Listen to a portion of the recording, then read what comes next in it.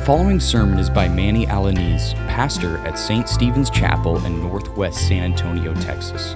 For more information, for prayer, or to support us financially, please visit our website at ststephenschapel.org or call us at 210-241-5969.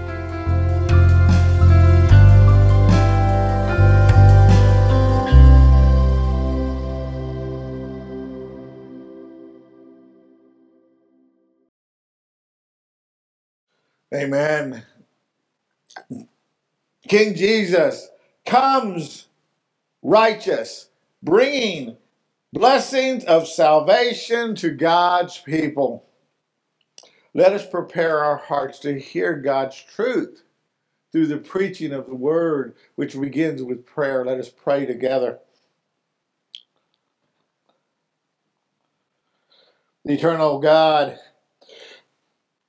whose word silences the shouts of the unholy, whose word silences the shouts of the Almighty, we shout out to you, Lord God, to come. Come and save us, Lord God.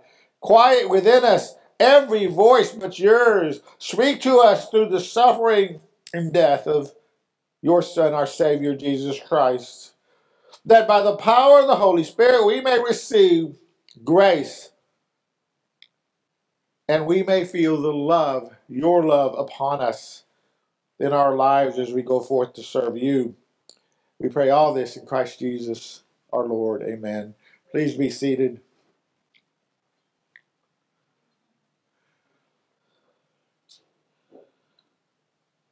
Seeking sanctuary. Seeking sanctuary. The Russian-Ukrainian war is well into its, second month now. It is well into its second month.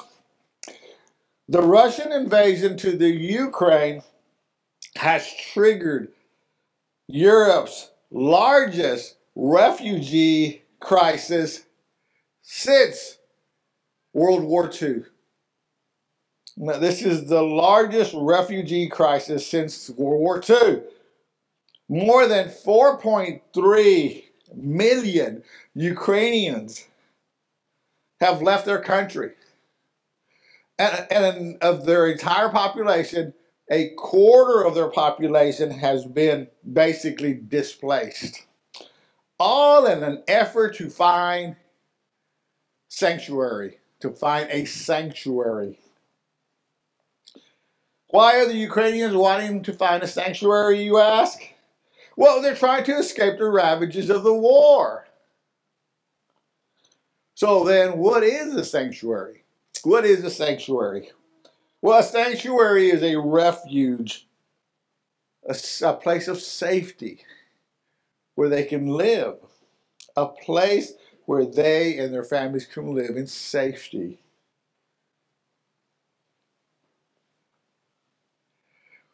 When someone seeks a sanctuary, they're looking for freedom from their fears. They're trying to escape their fears of being tormented or injured or even killed by an enemy who is seeking to destroy them.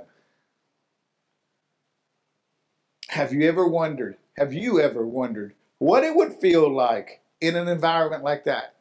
You ever wondered about that? Have you ever placed yourself in their shoes where you wondered, what would it feel like if you were just on the run, just left your house, grabbed a few things and took off and started just walking, driving if you could, seeking a sanctuary where you could find peace and rest?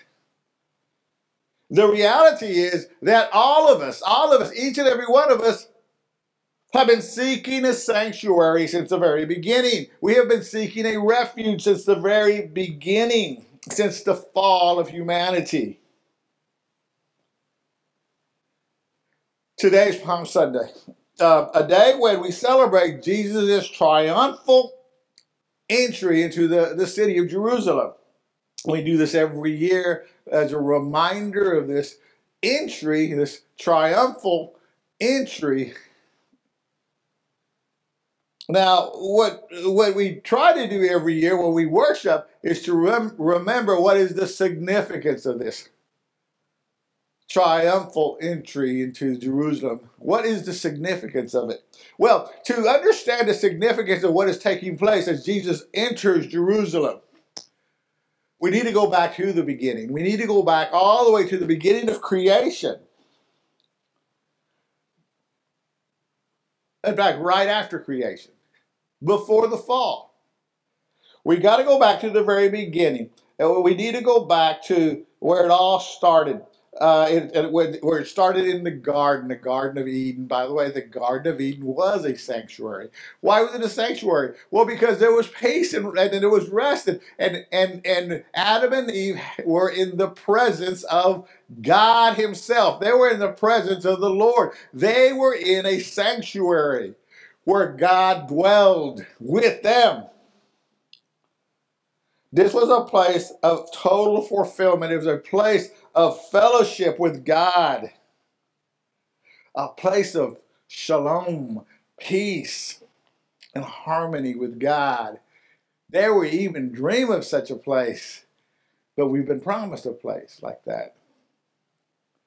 But because of the fall, because of sin, humanity, we were vanquished from this sanctuary, this holy sanctuary, this presence, this holy presence from God. We were sent out, and a flaming sword was placed at the entrance of this sanctuary, this Garden of Eden, this garden, to keep us away from the presence of God, to block us from God's holy presence by God's justice. He does that by his justice. A sinner could not be in the presence of the Lord and live. So he sends us out. Now, as we go forth in time, okay, as we look at God's covenantal promise, God's covenantal promise was that God established a covenant with his people. And as he starts going, and his covenant starts coming to fruition, it goes through a man named Abraham. In the beginning, God spoke to Abraham, and he spoke to others, including Moses. But to further commune with his people, God established in the wilderness, if you remember the story, God created a sanctuary in the wilderness where he could meet with his people. A sanctuary, a tabernacle, if you will.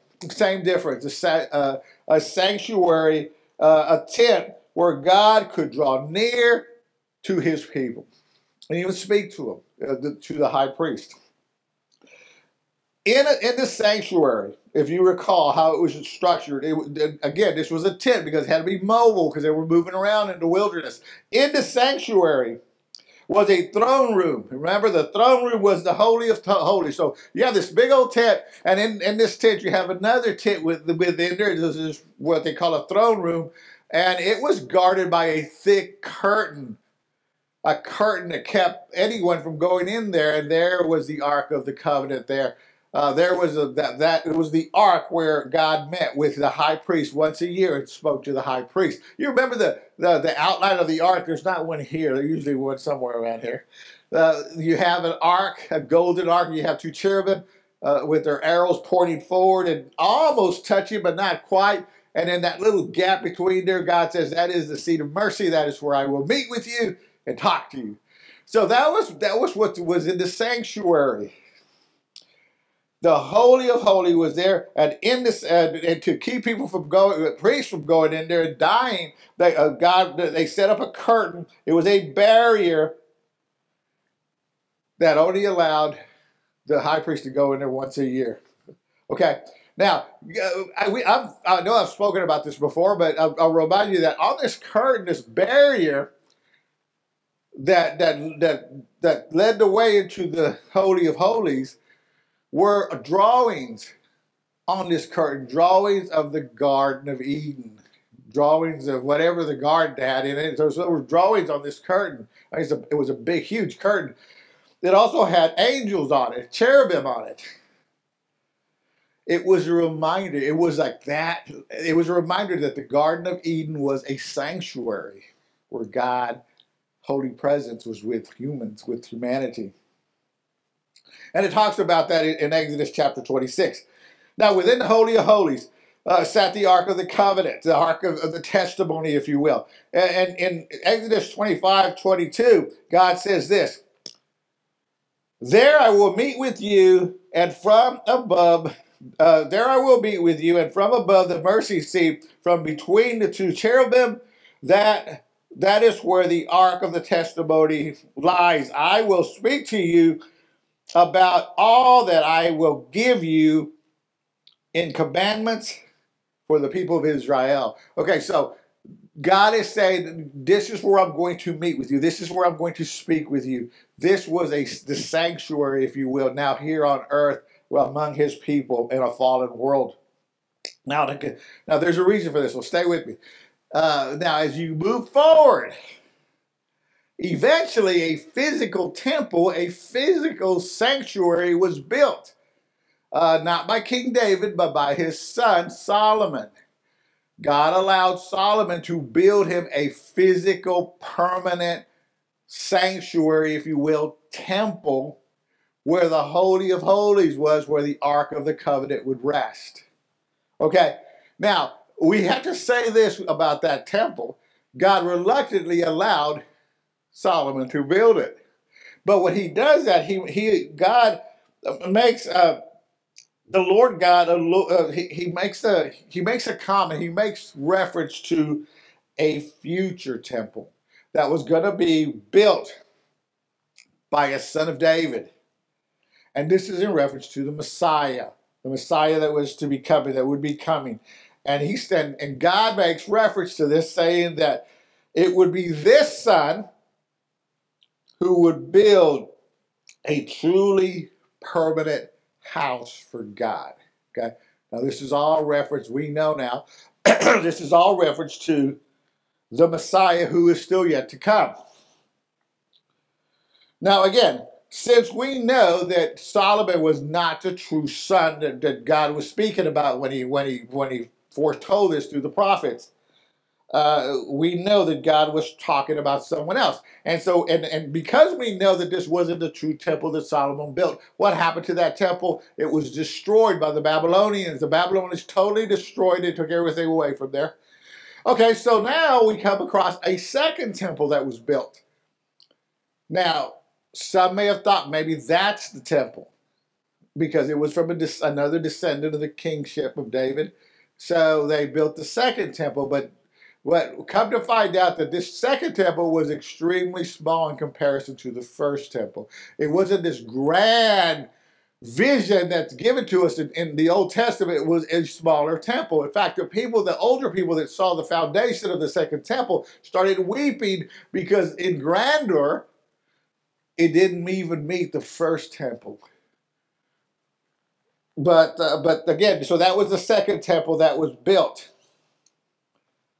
But one of the things that happened during the Babylonian exile was a prophecy, a new prophecy from Ezekiel. The prophet Ezekiel says that there would be a new temple. And again, this is when they were in exile.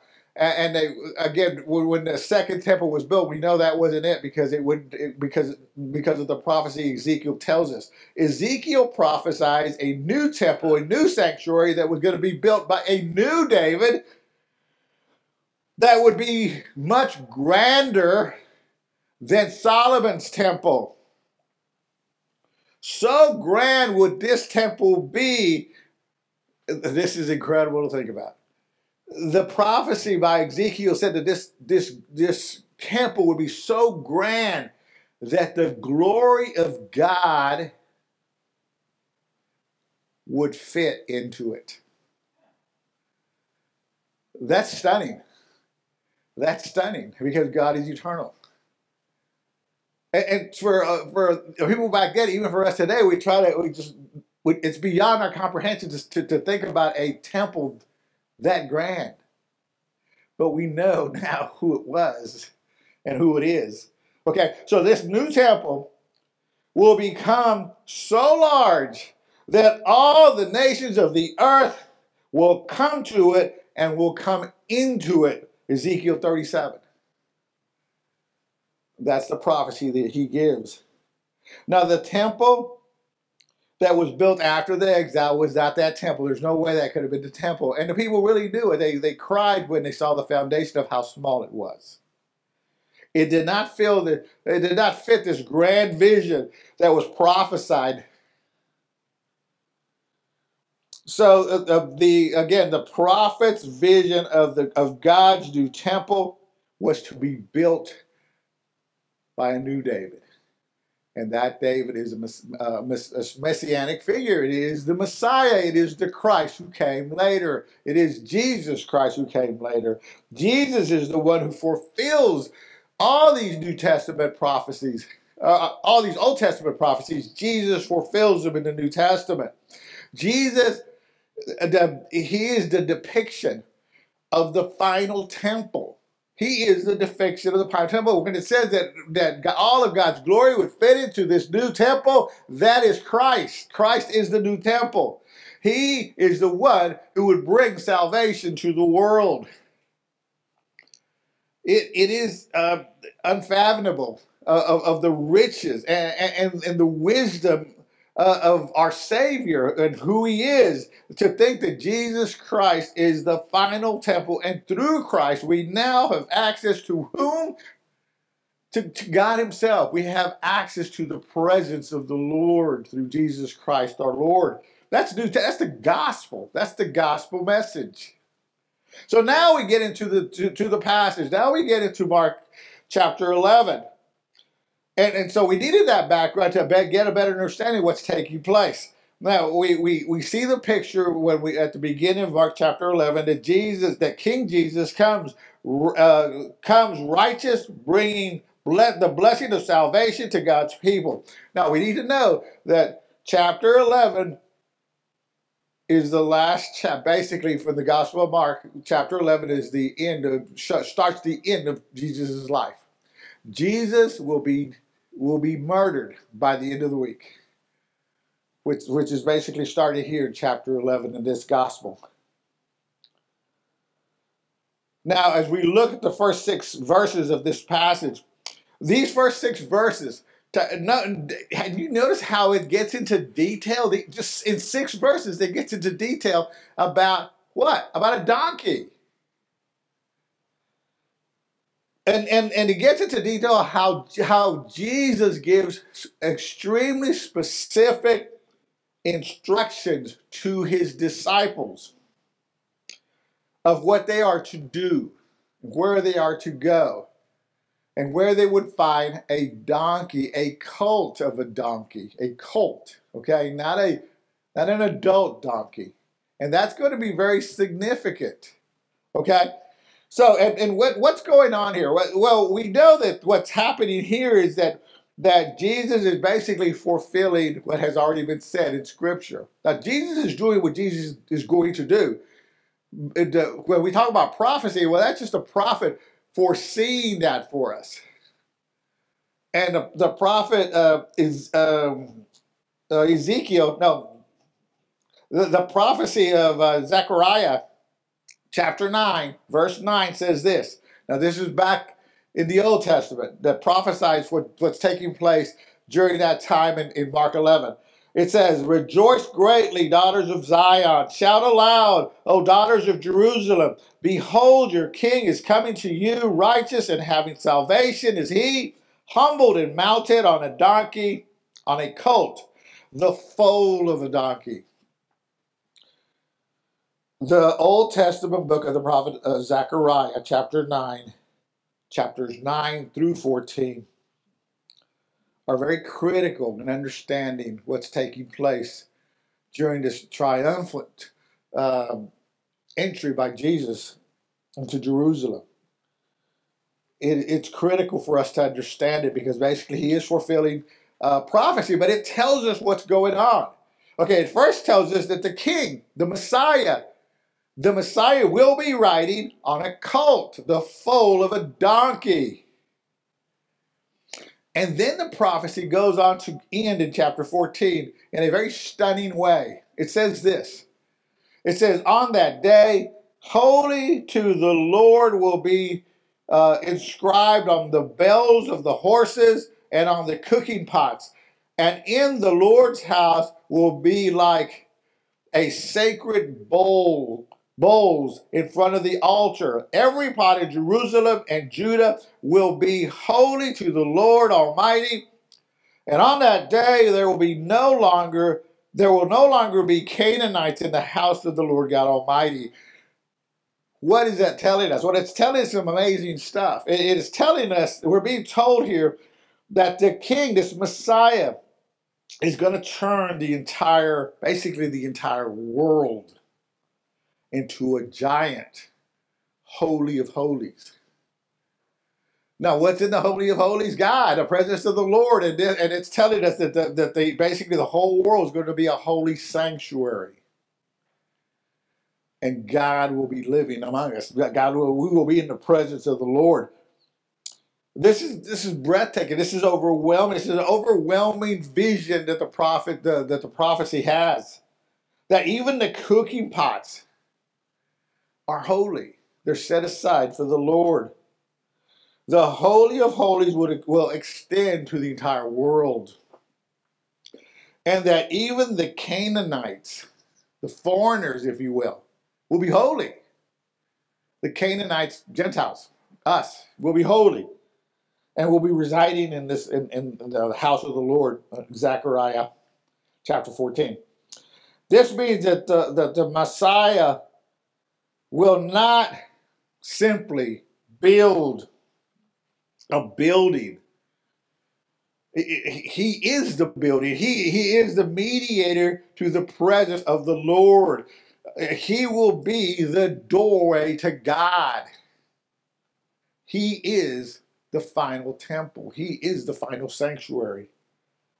So our passage is in essence showing us how Jesus is fulfilling the prophecy of the Old Testament, how he fulfills all the prophecies of the Old Testament that are related or tied to the Messiah, tied to the Christ and to the temple.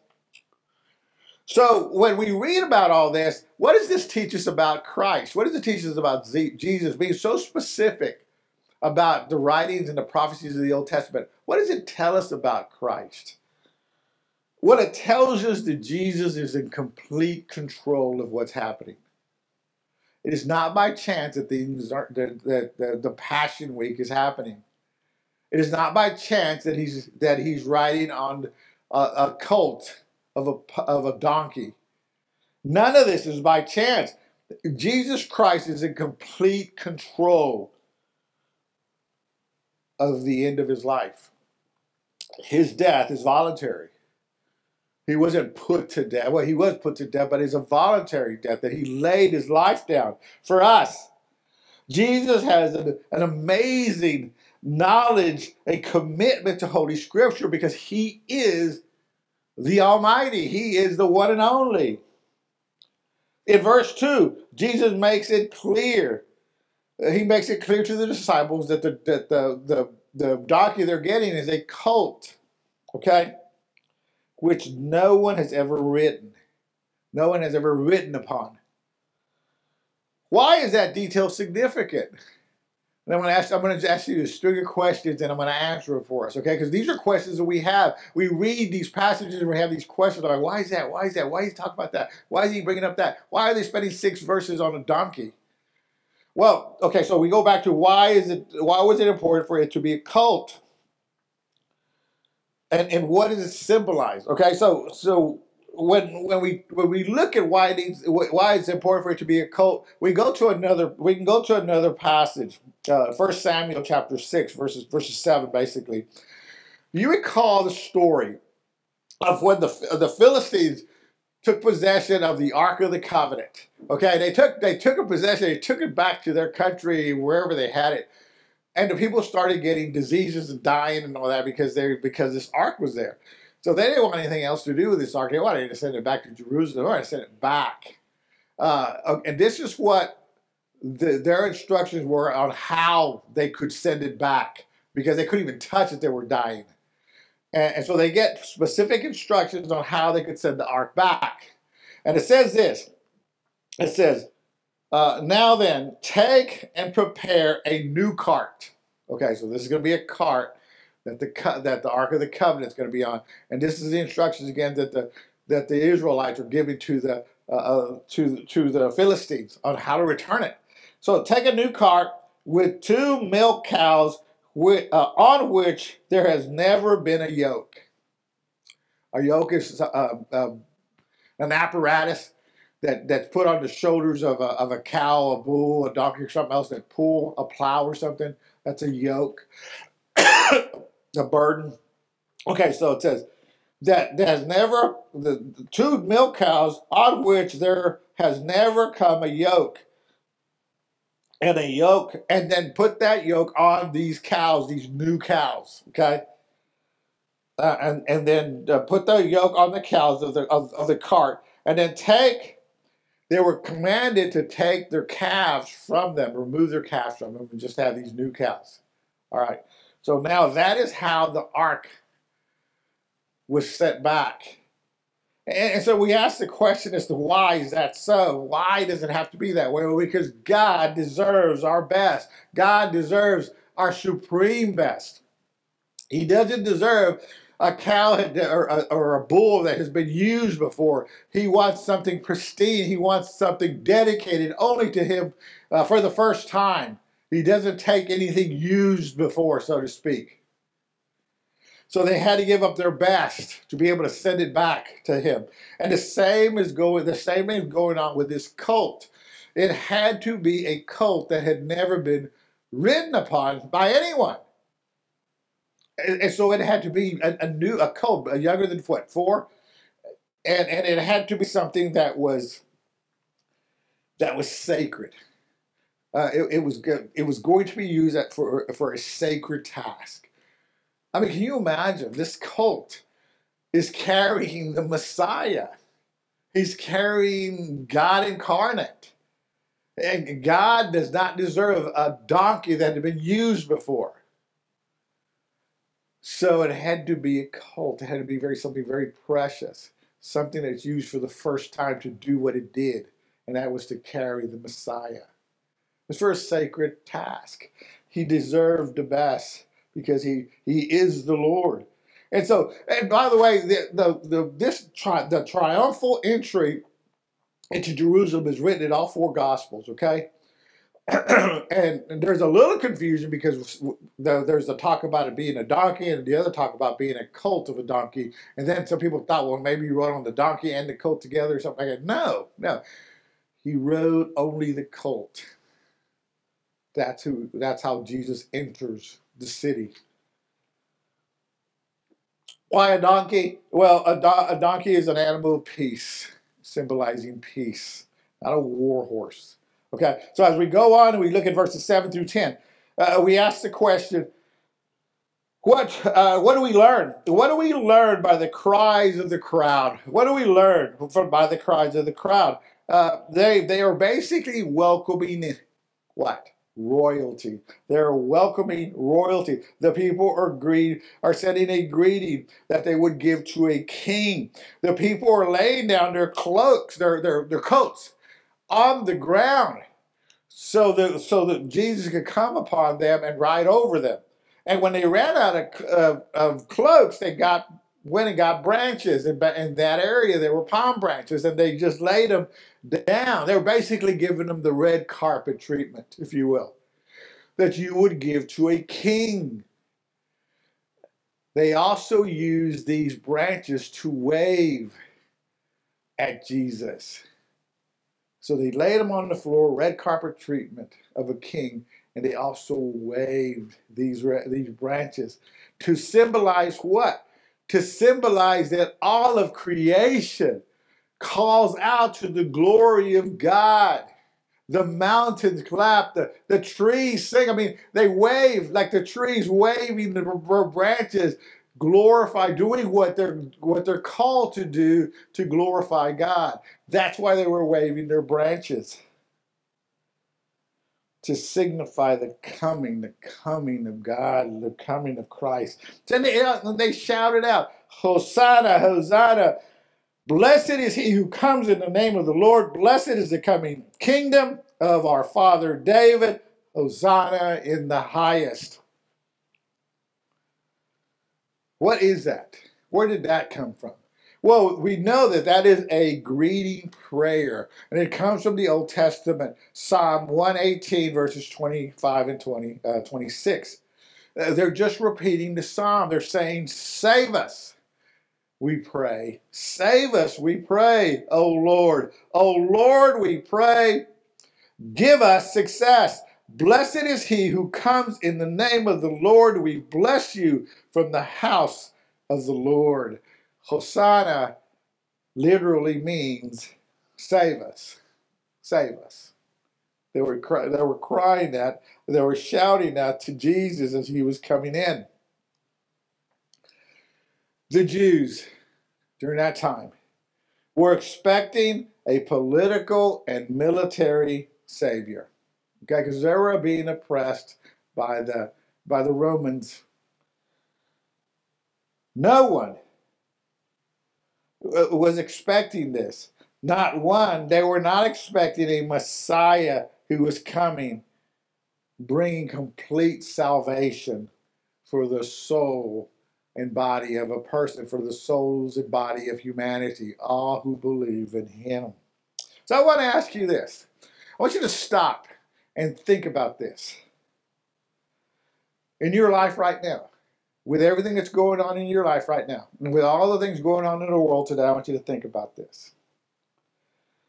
If you could picture a king coming to save you and your nation and the U.S. or whatever, and the world, would you want a king who could bring political and military and financial stability? Or would you want a king who could bring salvation to your soul and body and everything else stays the same? Think about it. This is an honest question that you only want to answer to yourself if you're honest to yourself. Would you want a king? This is what the dilemma of the Jews were, the Israelites. Would you want a king who could bring stability to your life in a political, in a financial, in a political area, realm, and even in the military realm? For those, imagine if you were living in the Ukraine. Well, what if you were living in Ukraine and you asked the same question is asked of you? Which one would you want? Would you want a king to come to stop the war, to bring political and military stability and financial stability to your life? Or would you want a king that says, I want your soul. I bring salvation to your soul and body. Which one would you choose? Everything else would stay the same. Everything else would stay the same. All the politics, all the military situations, all would stay the same. Which one would you choose? It's a tough question if you're honest. But if you have the bigger picture, which you do, God has given you the grand picture. He's already told you there's a kingdom on the other side. There's a kingdom that's coming. In fact, you're living in the kingdom that's already started. The final kingdom is still to come. He'll say, here's a follow-up question to that question. I think everybody got 100 on that. Okay, here's a follow-up question. Has Jesus made a triumphal entry into your heart? Has he made a triumphal entry into your heart? If so, does he reign in you with love and peace? That's kingdom living. That's what it's about. That's what we're looking at today. So what does this all mean? Well, it means that Jesus is not primarily a teacher, but he's a savior. He's a savior. That's what Mark's talking about. He's not here to give us moral guidance, so to speak. He's here to save us. Certainly spiritual guidance. It means that being a Christian is not primarily being a nice person. It means that something radical has happened to you, that you have been regenerated, born again. Your heart of stone has been removed, and you've been given a heart of flesh. You have been sprinkled with the blood, with the Holy Spirit, with the water of the Holy Spirit, and born again. And that's what Jesus brings into our lives. As King Jesus comes righteous, bringing the blessings of salvation to your people, we receive them singing, Hosanna in the highest. Blessed are you, Lord, who comes in the name of the Lord. Let us pray. Gracious Father. You've been listening to Manny Alanese, pastor at St. Stephen's Chapel. For more information about our church, visit our website at ststephenschapel.org or call us at 210-241-5969. Please join us prayerfully and financially as we seek to glorify God by preaching His Word and spreading the gospel of grace in boldness and selflessness.